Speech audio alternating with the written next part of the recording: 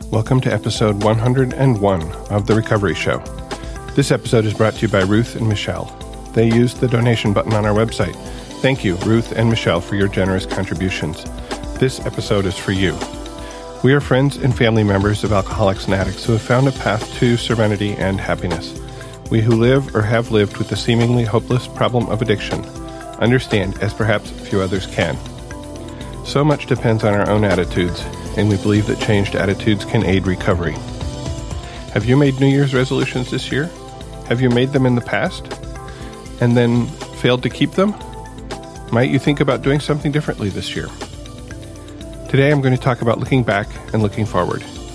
Before I begin, we'd like to state that though we at The Recovery Show may be in a 12-step program, we represent ourselves rather than the program. During this show, we will share our own experiences as they relate to this topic of looking back, looking forward. The opinions expressed here are strictly those of the person who gave them. Take what you like and leave the rest. We hope that you will find something in our sharing that speaks to your life. My name is Spencer, and I am your host today. The first segment of today's episode of the show will be a discussion of this topic, looking back, looking forward. And we'll follow that with your email or voice contributions and some brief news about the podcast before closing. I have a reading today. It's from the book One Day at a Time in Al-Anon for December 31st. This is the day on which another year closes. It is a good time for a quiet, honest look at my personal progress. Has it been a good year, better than those that went before? Has the day-by-day guidance of the Al-Anon program brought me to a greater realization and acceptance of myself, the unique individual I am? If I have regrets for errors or omissions, I will dismiss them. The new year which lies before me has no time for futile regrets. I will live just one day at a time, making each one better than the last as I grow in confidence and faith. Today's reminder here says, again, I resolve to live the coming year one day at a time, easing myself of the burdens of the past and the uncertainties of the future. Whatever may come, I will meet it with a serene mind. And as I said, my name's Spencer, and I'm going to talk about my process this year of looking back and looking forward. And I prefer thinking about it this way than to thinking about making resolutions. And I'll talk a little more about the difference in that as I go forward. For many of us, the end of one year and beginning of the next is a time for taking stock, for saying how was my year, and in our American society tradition, at least, for making resolutions about how I'm going to do everything better in the new year. I'm going to exercise every day, and I'm going to eat right, and I'm going to lose weight, and I'm not going to be mean to my family, and I'm never going to raise my voice in anger, and on and on and on. And one of the things about sort of the traditional form of the resolution is that it doesn't have necessarily a specific goal. I can't say, how did I do on that? I can't say, did I achieve it? Because, well, if I lose, I say I'm going to lose weight. If I lose a pound, is that meeting the goal? If I lose 10 pounds, is that meeting the goal? I don't know. The other thing is that they're stated as absolutes. They're stated as things that will happen. I will accomplish these things. And if I don't, then I can feel like a failure. If I say I will never raise my voice in anger, well, that's unlikely to happen for me. And so the traditional resolutions, in my mind, sort of set me up for failure. And the first year I was in the Al-Anon program, I think it was the first year, I actually went to a meeting on, it was either New Year's Eve or New Year's Day, and I don't remember now. I do remember it was a very small meeting, so it might have been New Year's Eve. And we probably read that reading or the similar one from Courage to Change as sort of the theme for the meeting. And I remember that I said, I'm only making one resolution this year, and that's to continue to work this program. And that was a resolution that I knew I could keep, and it was a resolution that I knew would help my life more than making any number of individual resolutions. And so I've sort of kept that tradition over the years. This is the only resolution I'm going to make. And of course, working this program includes a lot of things. It includes taking care of myself, which might include exercising and praying and meditating and eating right and so on and so forth. And so, in a sense, it's actually more than the traditional resolution, but it doesn't set me up for failure. I know I can continue to work the program, especially now I've been doing it for a number of years. I can certainly continue to work it. But it's a resolution that looks forward, and it's a resolution that is keepable. But there may be specific things that I want to endeavor to work better, that I aspire to do better on in the coming year. And how do I know what those things are? And that's sort of the hard part here. I mean, it's really easy to say, well, I'm going to lose weight and I'm going to exercise. Those are kind of obvious, but are there other things that I really aspire to do in the new year? And I looked at some of that in the context of work, because a couple of weeks ago, last week, I think, actually. Anyway, I had to finish my self-assessment for work. This is a process of looking at my year at work and saying, how did I do? Did I meet the goals that I set at the beginning of the year, both business related and personal development related? And if there were places where my manager and I agreed at the beginning of last year that needed work, how did I do on that work? And so I've done that and identified some goals, both work-related and personal, that I need to work on there. And of course, the beauty of it is that, at least for the personal goals, I already have a program to work on those goals. And I've been working that program on those goals, and I was also able to see some improvement. And so that was a good thing. But in my personal life, what else? And as I was thinking about this topic, as I was thinking about what was I going to record for this podcast, I went to church on Sunday, and the sermon, it was the first Sunday of the new year, and the sermon was in 3 parts, roughly titled Reflections on Alignment, Reflections on Letting Go, and Reflections on Bringing In. And I had a pretty good idea about letting go. I wasn't sure what she was going to say about alignment and bringing in. And so I sat down to listen with an open mind and some eager anticipation.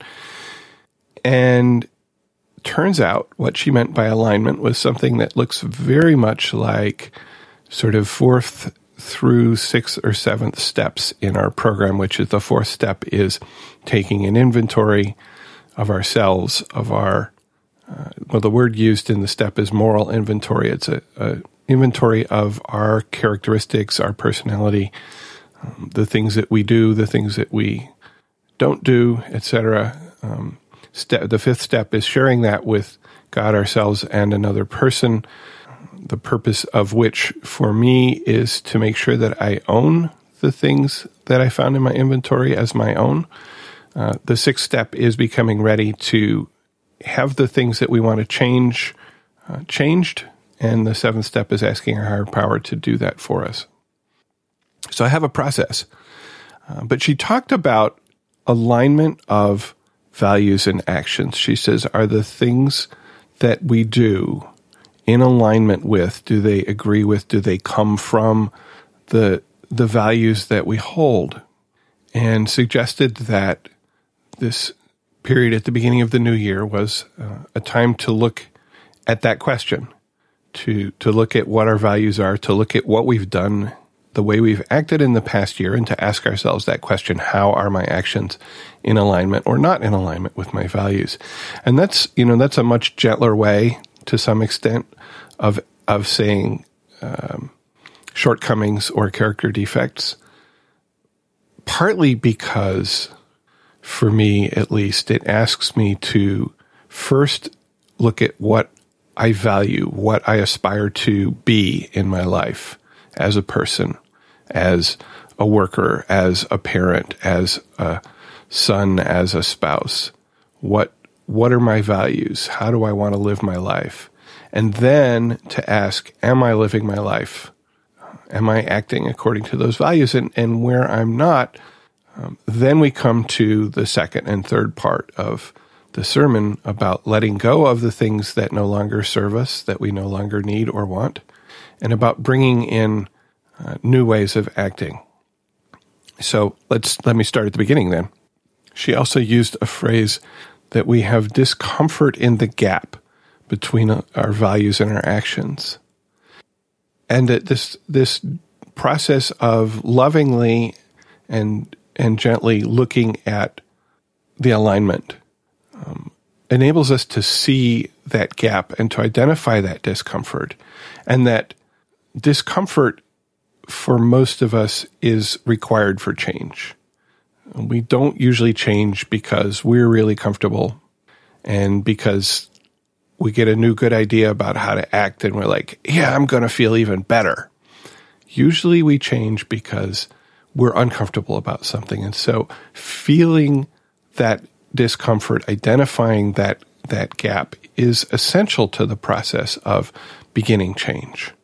I know that I've heard it say, and I've said, we don't come into these programs on a roll. We don't come to Al-Anon because everything's great in our life.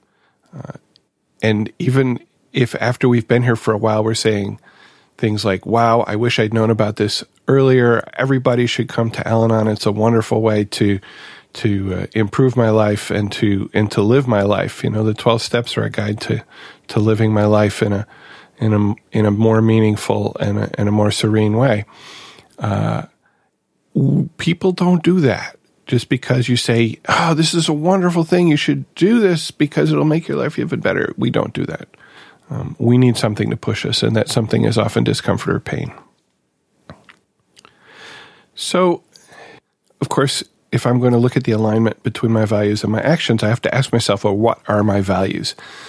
And I've tried to do this before, and it's not an easy task for me. It's not something that is comfortable. I'll say it's not something that's comfortable for me to do.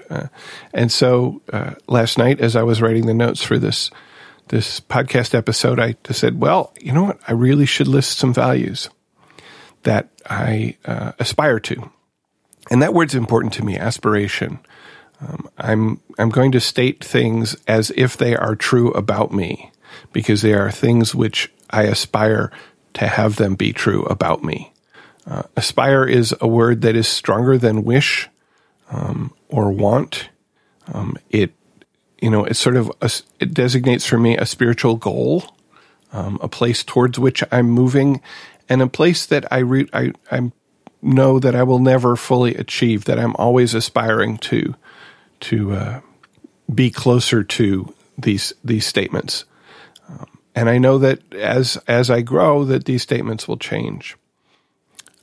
I recently heard somebody talking about his values, and I wish I could find this. It was a podcast, and it's really, there's no Google for podcast content. I can't say, oh yes, I heard this guy talking about values in this way, and please find me that episode and play me that clip. And there's just, unfortunately, that the technology is not there for that yet. I'm sure it will be in the future. But so I'm going to have to go by my memory of what it was he said, because I didn't have time to go back through hours of podcasts to find the one where it actually was.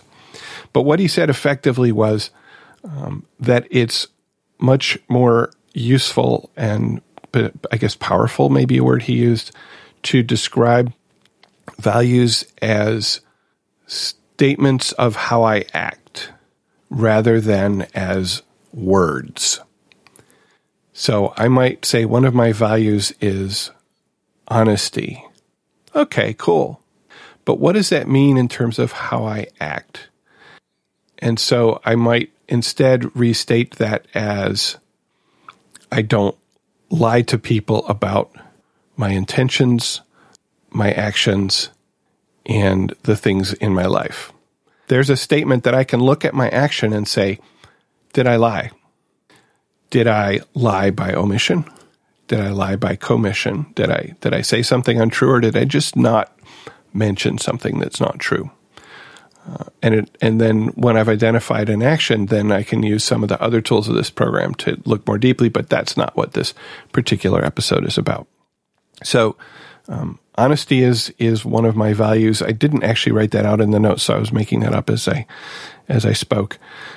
But I wrote down 4 values, first as words and then as statements of how I act. The first of those was integrity. The statement is, I act in all things according to my true self. I state my beliefs honestly and openly. I'm so tempted to start looking at how this value applies to my actions and how they align with it. I'm going to hold that until I've gone through the list of values here. Okay. Commitment. I do not make commitments I cannot keep. I keep the commitments I make. Acceptance. When I disagree with someone, I may argue my position, but I will not diminish their personhood. Love. I express my love openly and appropriately. Well, how have my actions in the past year aligned or not with these values? And I'm going to start with acceptance, where I said, when I disagree with someone, I may argue my position, but I will not diminish their personhood. And the first place where I thought of this, where actions were not necessarily aligned with this value, is with a certain person at work, and I think I may have spoken about this problem before in the podcast. And right now it's a certain person, and a year ago it would have been a different certain person, and there always will be those certain people that for whatever reason rub me the wrong way. There's an expression that in some way their mode of speaking or acting annoys me, bothers me. Sometimes it's not easy to put a finger on it. Sometimes I'll find myself just reacting to a person and not understanding why. Again, the program tools, inventory, and so on really help me to identify that. And when I can identify it, maybe I can work through it more easily. But there's a person right now who bothers me in this way. And I'll give you a concrete example. So people have been asking me over the last couple of weeks, hey, how was your holiday? How was your Christmas? Did you go away? What did you do? And I'll usually say something that we went to my parents' house for the Christmas holiday, and we spent a little bit too long there for everybody's peace of mind. And, that's a brief, clear description of what happened. And they might say, oh, where do your parents live? And, we can go on with that. Or they might say, oh, okay, cool. And how was your holiday? Because that's kind of the getting back together ritual when we come back to work after the new year. So yesterday, this fella asked me, so how was your holiday? And I said, oh, it was a holiday. Okay, wait a minute. Like, where's that reaction coming from? Why am I pushing him away, whereas with everybody else, I have a sort of a cheerful response? So here's a place where rather than just, answering his question very simply, as I have done many times before and will continue to do as I meet people that I haven't seen since before the holidays, I effectively pushed him away. And in that doing, I diminished him as a person. I effectively said, you're not worth answering this question. And I felt that discomfort as I was doing it. I felt that gap between my value of treating people as individuals who deserve to be treated as people with dignity, with their own dignity, because they are all children of God. Instead, I treated him as less than. So there's some work for me. I've identified a gap between that value and my actions, and I can point up other instances throughout the year where that sort of thing happened, I'm sure. This process is not just about finding the gaps. It's also about finding the places where my values and my actions are more in alignment. And it's very easy to say, oh, well, yeah, okay. But it's important to recognize that I have made progress over the last year in the way I deal with these people who, as I will say, annoy me, rub me the wrong way, put my back up. All these wonderful expressions we have in English for how we get annoyed by people. I think it seems to me we have much fewer for people that we like. And what does that say about us? But anyway, anyway, I have improved in this respect, and I remember talking about another fellow who bothered me, and about how I was working this by when he would come to ask me, sort of consciously putting myself in the frame of mind of being open and awaiting his question and being happy to address his question, rather than being annoyed that he was asking me a question. Because again, it's one of these cases where if this one person asked me a question, I would be annoyed. And if another person asked me exactly the same question, I would not be. So this is really about my acceptance of that person as a person, and not about whatever it is that they're asking me to do. All right, moving on. Looking at the value of integrity, where I said, I act in all things according to my true self. I state my beliefs honestly and openly. And I have always had this inkling's not the word I want here, inclination to just sort of go along with what the people around me are saying, rather than perhaps state my different opinion, my different ideas, my different goals, just to make things go smoothly. And because for me, and probably for most of us, disagreement is uncomfortable, and I'm avoiding the discomfort. But I'm avoiding the discomfort by at least hiding part of who I am, part of what I believe about how I should live in this world, part of what I believe about how I should treat other people, when I,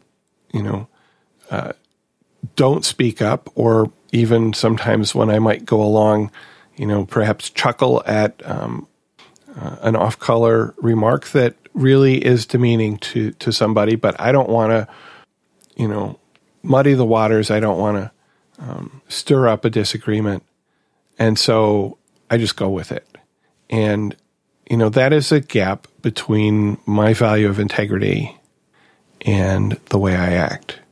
And it's out of alignment. And I don't expect that this is going to change 100% anytime soon, but I can aspire to more appropriate reactions, which might be turning away when such a thing is said, or it might be actually calling the person out.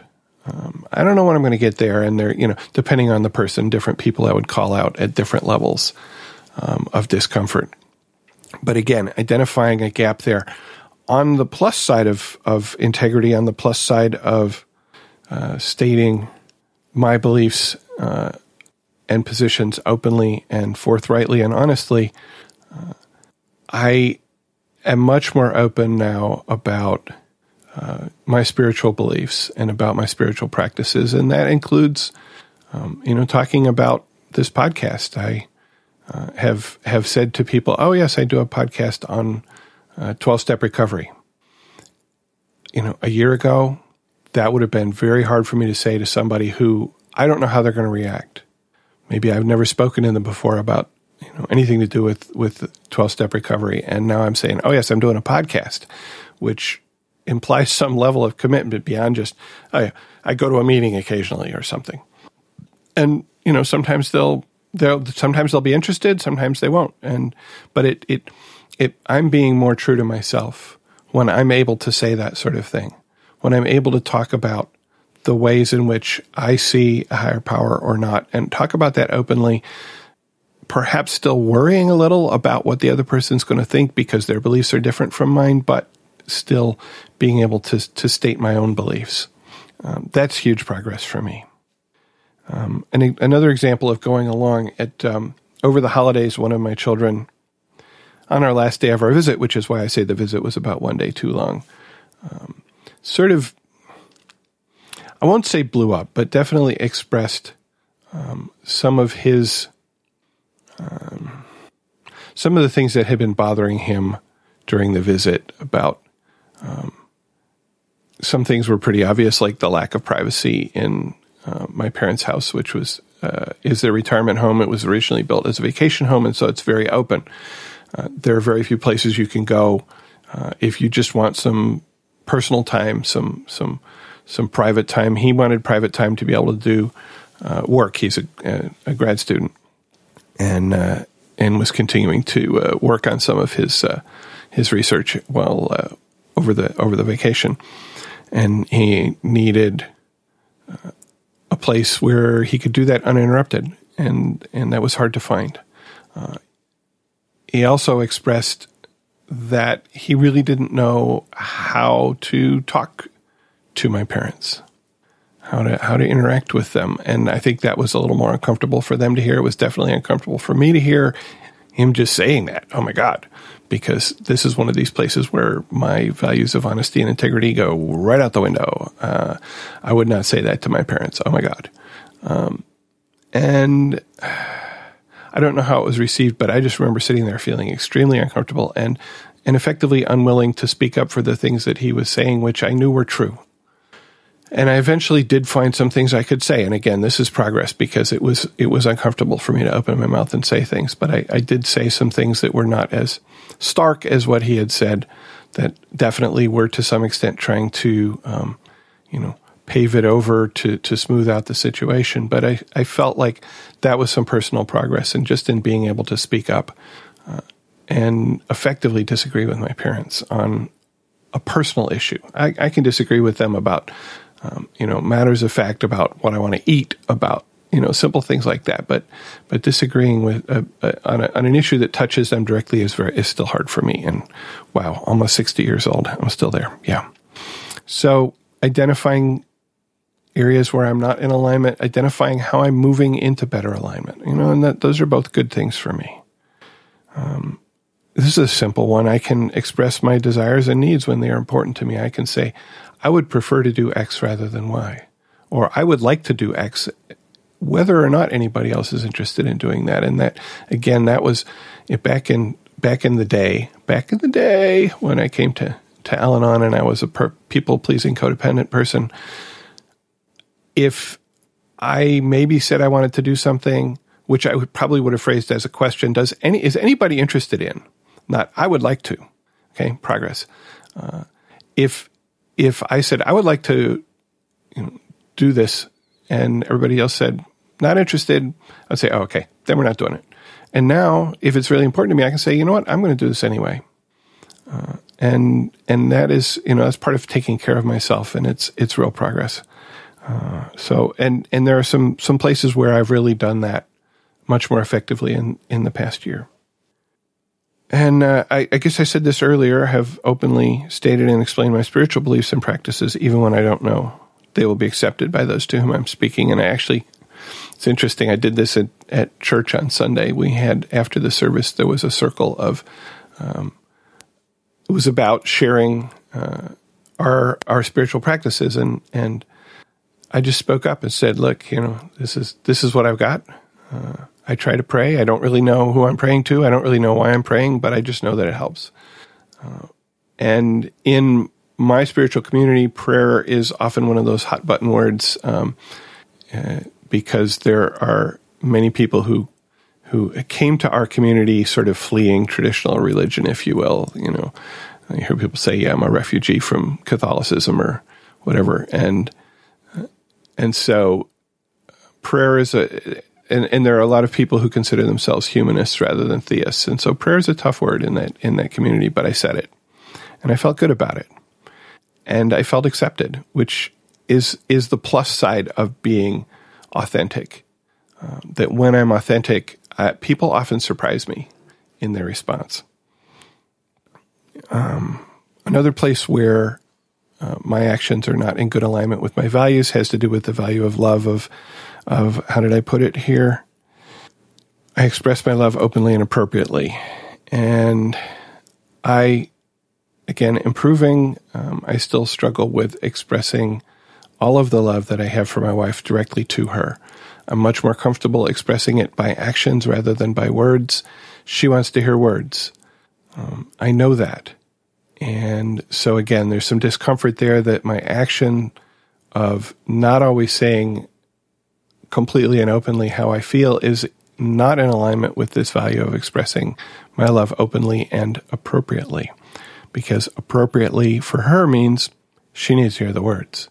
It doesn't mean it's enough for me to go out into the 10-degree cold with the wind blowing and go to the drugstore to pick up something that, maybe she could have picked up on her way home from work. Okay. And no value judgment there. I understand she was late getting home from work and she wanted to get home. And so that's an action of love for me to do that. Whether or not she could have done it for herself, it's an action of love. And that is one way in which I do express my love, but I also need to say it. I need to show it. And I'm working towards that. This is all part of the rebuilding our relationship that I've been very slow at. So moving forward, I've done some inventory. I've found some places where my actions are in alignment with my values. I've found some places where my actions are not in good alignment with my values. So we come to the letting go part.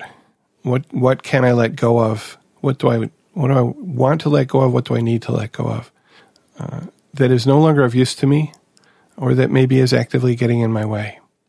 And again, man, the minister went right there in the sermon to one of the places where I have a lot of trouble letting go. She talked about that drawer full of old T-shirts. She said T-shirts from the 60s. My T-shirt's a little more recent than that, but I do. I have a pile of T-shirts in the bottom of my drawer that are there not because I'll probably ever wear them again. Many of them don't fit the body that I currently have very well, but they have, what shall we say, sentimental value. Do I ever get them out and look at them? Only when I'm sorting through the drawer. And then, boom, they go back in the bottom of the drawer. And I'm not going to wear them. And I'm not going to take them out and look at them. So what are they doing there? How are they holding me down?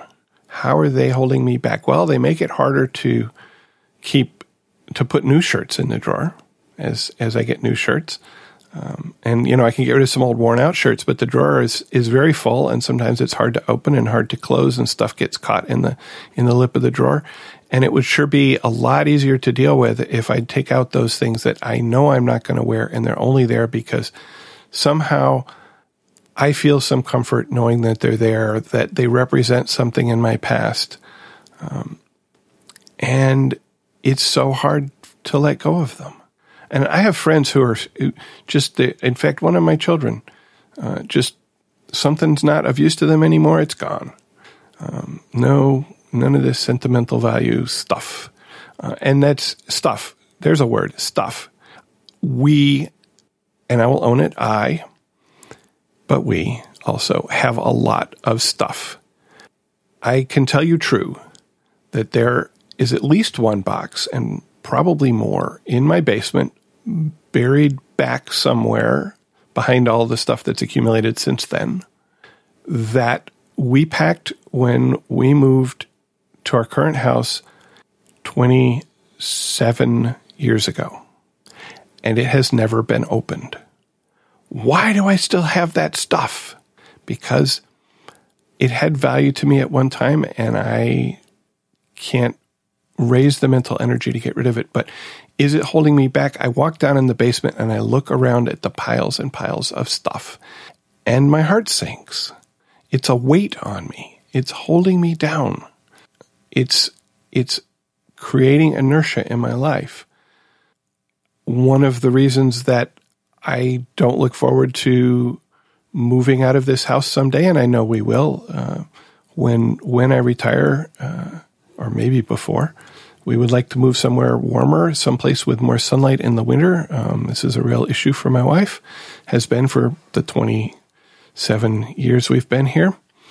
And, we're going to need to move. But I go down there and I look at all the stuff in the basement and all the stuff in the other rooms of the house, and I think we could never move. We would have to go through all this stuff. I think I need to get rid of some stuff. I know I need to get rid of some stuff. This is something I aspire to in the coming year, to get rid of some stuff. And I need to work on letting go of stuff. What else do I want to let go of? That's a harder one. I've been letting go of a lot of things. I need to let go of procrastination. How do I let go of procrastination? But it's one of those things. I don't know. That one's harder for me. But this stuff looms large in my life, and I look around the room that I'm sitting in right now, and there's a lot of stuff, and I feel hopeless. We'll never get rid of it. It will just continue to accumulate until we'll be one of those hoarders, and our stuff will fall over and bury us. And I don't want to be that person. I haven't quite figured out how to get the spiritual energy to move. So need to find that. That's something I want to bring into my life in the coming year. So I talked at the beginning, and now we're up to bringing in. Yay! I talked at the beginning about the traditional resolution: go to the gym, exercise more, lose weight, etc., eat better, etc. I'm going to say I aspire to improving self-care, and again, I over the past year I've made progress on that, and I've slipped back a little. I was going to the gym fairly regularly, and then last winter, and I'm going to blame the winter. It was a horribly cold, hard winter for us here in Michigan, and I know that for people in other parts of the country where it gets even colder and more snow, they would not have seen it as horribly hard and cold, but I did, because I'm not used to it. And I think because our infrastructural systems are not used to that kind of winter. And so that might make it harder than living, say, I don't know, Minneapolis or Anchorage. Who knows? Not there.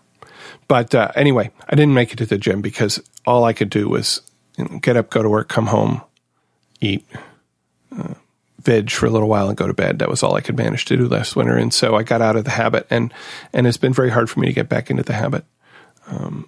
So I'm not going to say I'm going to go to the gym so many times a week. I should probably say that. No, I shouldn't. Should. Oh, wow. There's that word. But I do aspire to better self-care. And I have measures. When I step on a scale in the morning, take my blood pressure. If I walk up 2 flights of stairs, how hard am I breathing? That sort of thing. I can watch those going up or down. How is my back?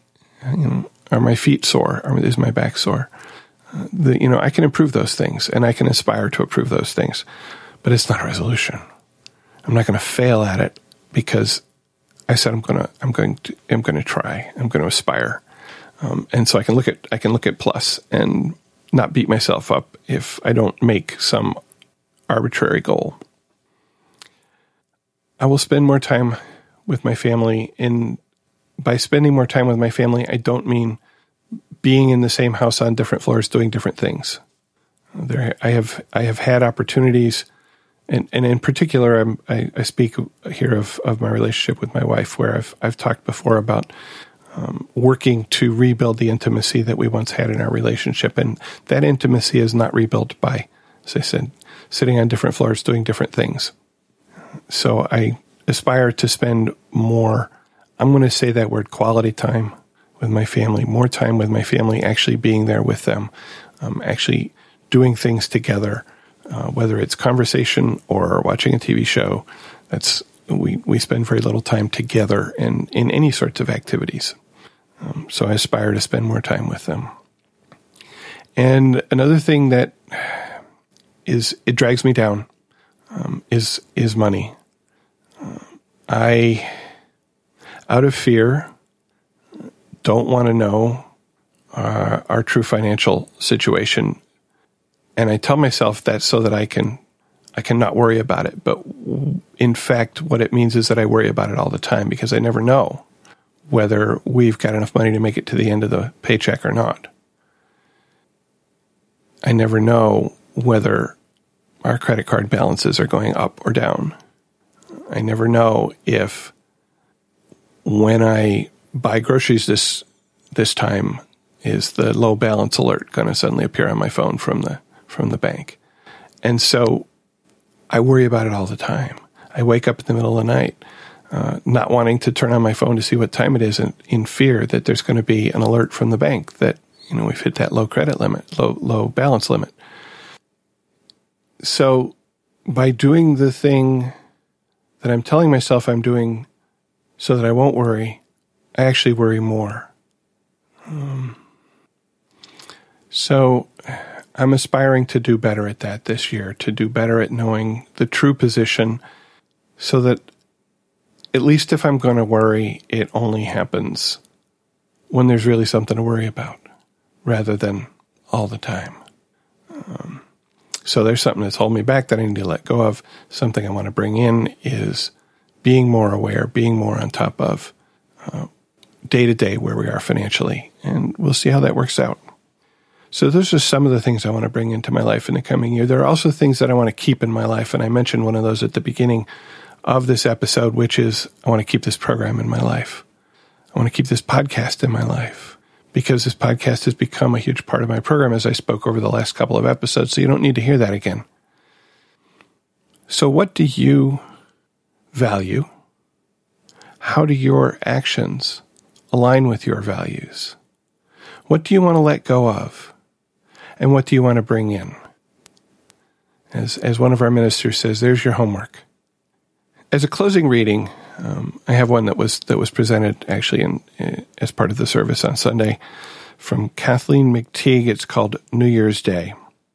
The 1st of January is another day dawning, the sun rising as the sun always rises, the earth moving in its rhythms with or without calendars to name a certain day as the day of new beginning, separating the old from the new. So it is. Everything is the same, bound into its history as we ourselves are bound.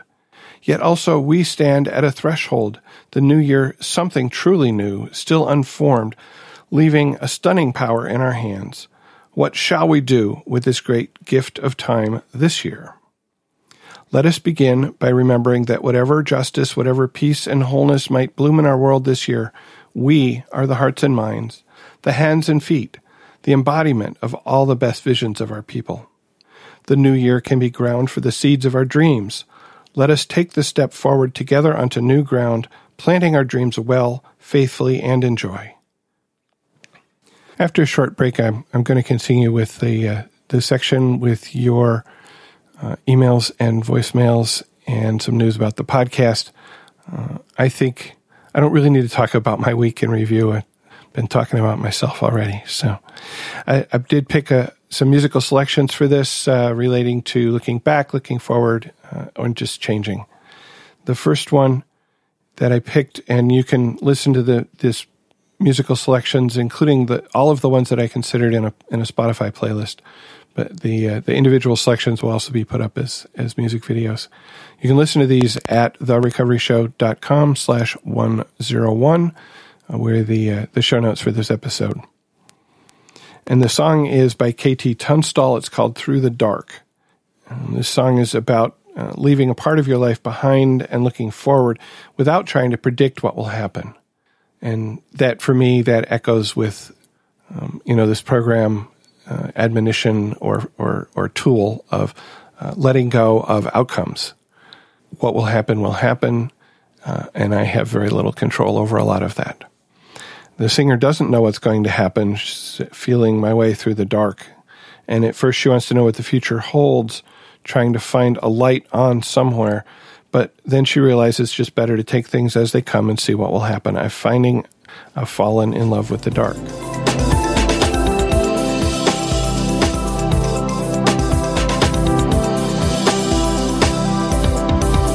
All right, well, looking forward to the coming weeks. Next week in particular, I'm starting a new series with listener and fellow co-host Akila. We're going to talk about the concepts of service for the Al-Anon program. And, in my experience, many of us, and I include myself in that number, are really not familiar with these concepts. And so we're going to explore not only what these concepts mean for Al-Anon as a whole, but maybe more importantly, we're also going to look at how we use them or can use them in our day-to-day lives, and maybe we're already using them without knowing it. Isn't that wonderful? The first two concepts, which we're going to talk about next week, so we're going to bundle them up maybe a couple at a time. I haven't completely worked that out, but probably not 12 individual episodes. So giving a little bit to this, concepts. I don't know anything about concepts. I'm not even going to listen to that episode. We'll give it a try, okay, please? But we won't have so many of them anyway. So if you're skipping them, you'll have less excuse to skip. The first two concepts, the first one says, the ultimate responsibility and authority for Al-Anon World Services belongs to the Al-Anon groups. And the second one says, the Al-Anon family groups have delegated complete administrative and operational authority to their conference and its service arms. And these two raise for me an initial question, which is, what's the difference here? What is the difference between ultimate responsibility and authority versus administrative and operational authority? And if I if I look at my work organization or I look at my family, I actually see this at work in the organization of my church, what the difference between these concepts are and how they act differently and how it's really appropriate that different people wield them. Is that a word that I want to use? Maybe. I can start to see what these mean for Al-Anon, but also what they mean for me in my life. So come on back next week and check it out. I promise we'll try to be entertaining and inspiring. Yeah. We will aspire to be entertaining and inspiring. I keep using that word. We do welcome your thoughts. You can join the conversation, whether it's about the concepts or anything else that we talk about. Maybe you'd like to share a little bit of the results of your look at your alignment of values and actions this year. That could be interesting. If I get some good shares on that, I could make a whole nother episode about it. So leave us a voicemail or send us an email with your feedback or your questions.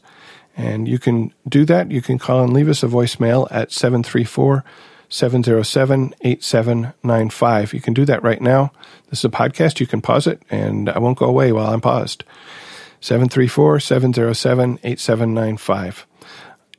You can also use the voicemail button on the website, which actually has a little bit better sound quality typically than the phone, and is free if you're outside the U.S. or if you're inside the U.S. It does limit you to 90 seconds. And if you don't want to use your voice, you can send an email to feedback@therecoveryshow.com. So please join the conversation. Let us know what's going on in your life and in your recovery community. And of course, you can visit the website, therecoveryshow.com, to find the notes for each episode, links to the music that we've talked about, and often links to other things that are talked about in each show. So check that out. And if you really want to join the conversation for more than a minute and a half to 3 minutes, which you can do with the voicemail, you can be a co-host. You can be a guest host on The Recovery Show. If you're interested, all you need is a Skype connection, or I've done it over the telephone. The sound quality is not as good on the phone, but we can work that out. Just drop us a line, feedback@therecoveryshow.com if you're interested. And if you have a particular topic you'd be interested in talking about, that's even more helpful. So let me know. So we got a couple of emails this week. Got one from Cora Lee. She sent New Year's greetings. She said, "Happy New Year, Spencer. Just thought I'd touch base as I listened to your most recent podcast today and wanted to reassure you that from far and wide your efforts are appreciated and relied upon." Thanks, Cora Lee. "I still listen to at least every second day without fail. I've learned so much from you and the co-hosts, so please also pass on my thanks to them." So if any of my previous co-hosts are listening, thanks from Cora Lee. An update on my status. I'm finding serenity, no doubt, practicing the principles and using the tools such as slogans and prayers in my daily affairs. I start my day with a 5-minute quiet prayer time and use both my One Day at a Time in Al-Anon and also the AA Daily Reflections, as well as reading the Big Book when I can.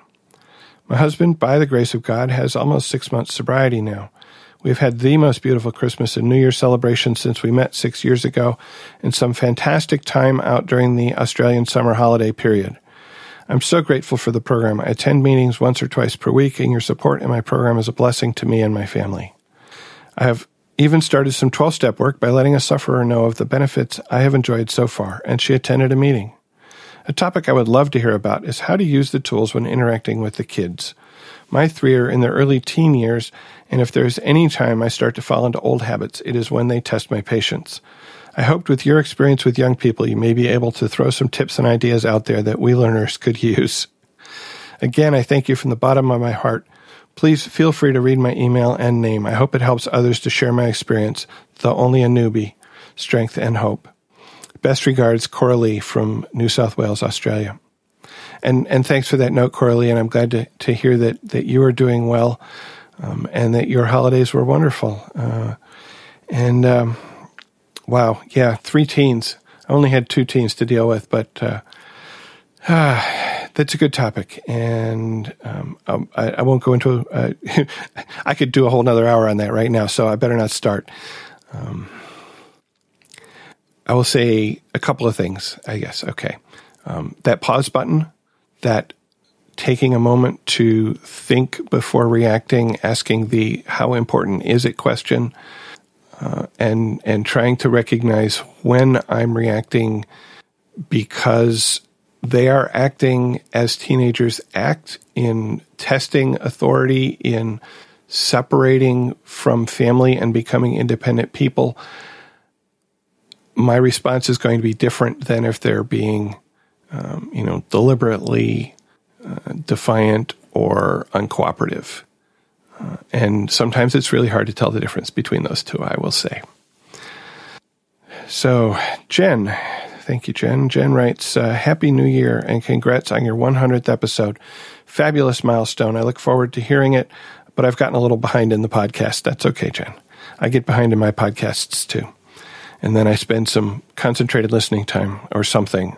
One of the things that I do is my podcast player can play it at 1.5 or 2 times actual speed. And for a lot of my podcasts, they're perfectly intelligible for me under most circumstances when played at 2x, and that makes a 1-hour podcast only a half hour.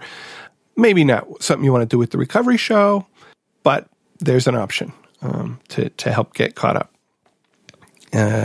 Anyway, she goes on to say, don't ever take down those really early episodes. There was good stuff in there. In fact, I kind of think you should throw in more best of episodes now and then and go back to some of the old stuff. I know it's there and I can listen to it whenever I want, but it's different when you repost it. I'm much more likely to listen to it if you put it back in front of me, kind of how, like, I'll watch a movie when it comes on TV, even though I own it and never take it out of its box. Plus, it would give you an easy week now and then, Jen. And I do appreciate the easy week now and then idea. And sometimes I think, well, I could have done that over Christmas, but then it would have messed up my numbering because I was aiming for 100 on 100. But, and I always have this thought, well, yeah, people say, oh yeah, I've listened to like all the back episodes. I'm like, well, why would you want to hear it again? But then I hear from people like you who are like, yeah, I play certain episodes over and over. And I would really like to be pointed back to some of the ones that, maybe I, Spencer, feel are somehow a best of. And so I will take that encouragement in mind. And the next time that I'm finding it difficult to make the publishing schedule for the podcast, maybe I'll do that. So thanks, Jen. All right. It doesn't cost you anything to listen to the Recovery Show, but we do have expenses, which are about $60 per month. You can help to support us and keep us on the web and in your ear in a couple of ways. We have a donation button on the website where you can support us directly, just like Ruth and Michelle did. And thank you again, Ruth and Michelle, for your generous contributions. We also have Amazon links to books that we like, generally books on recovery topics. And if you buy one of those books from Amazon, or if you click on one of those links and buy anything from Amazon, we get a small commission, which again helps to defray our expenses. Thank you for your support in whatever form you give it, including just listening to us. We are here for you. And the second song selection I'm going to talk about today is by Danny Gokey. It's My Best Days Are Ahead of Me. And I just want to quote some lyrics here. This really feels to me like sort of looking back at the past and saying, the past wasn't completely wonderful, but I'm looking forward. I'm being informed by the past, but I'm looking forward to how my best days are ahead of me, and so here's some lyrics. Life hasn't always been a party, but mostly it's been good. There's only one or two things I'd change if I could. I don't get lost in the past or get stuck in some sad memory. Yeah, my best days are ahead of me.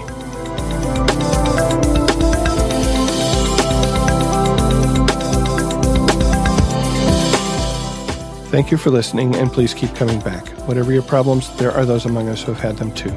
If we did not talk about a problem you are facing today, feel free to contact us so we can talk about it in a future episode. May understanding, love, and peace grow in you one day at a time.